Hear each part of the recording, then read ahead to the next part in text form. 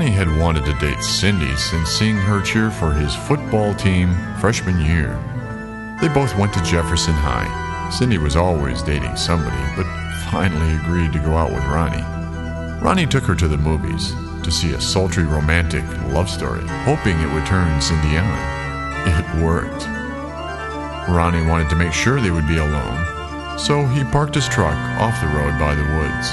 All the other kids would surely be parked at the crest, an inn overlooking the cliffs. The radio was playing slow love songs. Things really heated up. They rolled around on the seat, kissing and groping each other. In the heat of the moment, Ronnie yelled out, "Ashley! Ashley!" Suddenly, Cindy was quiet. She pulled down her shirt and abruptly sat up. "What's the matter?" Ronnie asked in a breathy voice. Cindy did not reply. Instead, she adjusted her shirt, then sat with her arms crossed.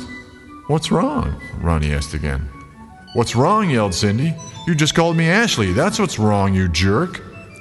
Ronnie attempted to put his arms around Cindy, but she pushed him aside. Cindy started fidgeting with the radio, changing the station. Ronnie tried to explain, but Cindy wouldn't listen to him and insisted he drive her home. Cindy stopped pressing the buttons to the radio when she heard the voice of an announcer reading an urgent bulletin. "A convicted murderer has escaped from McLean Hospital for the Criminally Insane. The man was injured in a high-speed car chase that resulted in the mutilation of his right arm. A temporary hook had been attached to his right arm. This hook will make him easy to identify. Please be advised, he is extremely dangerous." Ronnie turned off the radio immediately, hoping this news would send Cindy flying back to his arms, forgetting about what he had accidentally muttered. Cindy was terrified. She was panicking and crying for Ronnie to get them out of there immediately. Ronnie tried to convince her that nothing was going to happen to them. Cindy would not change her mind. She locked her door and then reached over to Ronnie's side of the car to lock his door. Just as she did, they heard a loud thud on the passenger side of the truck. Ronnie slammed the gear into drive and flew out of there. Cindy was screaming for Ronnie to drive. "Faster, faster, get us out of here!" Cindy clung onto Ronnie's arm all the way home. As they got closer to Cindy's house, they had both begun to calm down. "Listen, Cindy," Ronnie said, "I'm really sorry about what I said when we were, making out and stuff. The truth is, I really like you a lot.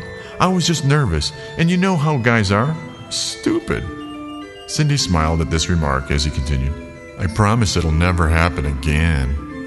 Cindy looked at Ronnie skeptically. He took her hand and sweetly kissed it. Cindy smiled. Ronnie attempted to sweet-talk her some more. "Cindy, give me another chance. I'd love to take you out again. And this time, no deserted roads. Maybe we can get a little dinner or something." Cindy smiled and gave Ronnie a kiss on the cheek. She leaned back to open her door when Ronnie stopped her. No, allow me. Wait right there."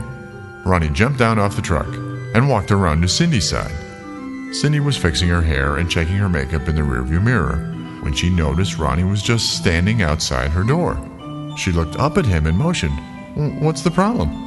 Then she realized her door was locked. Laughing to herself, she unlocked the door. Ronnie still did not open the door. Cindy rolled down the window and leaned out. Ronnie's face was white. He just stood there staring at the door handle. Cindy looked down at the handle. A long splatter of blood was smeared across the door, all the way back to the bumper. Hanging from the door handle was a stainless steel hook.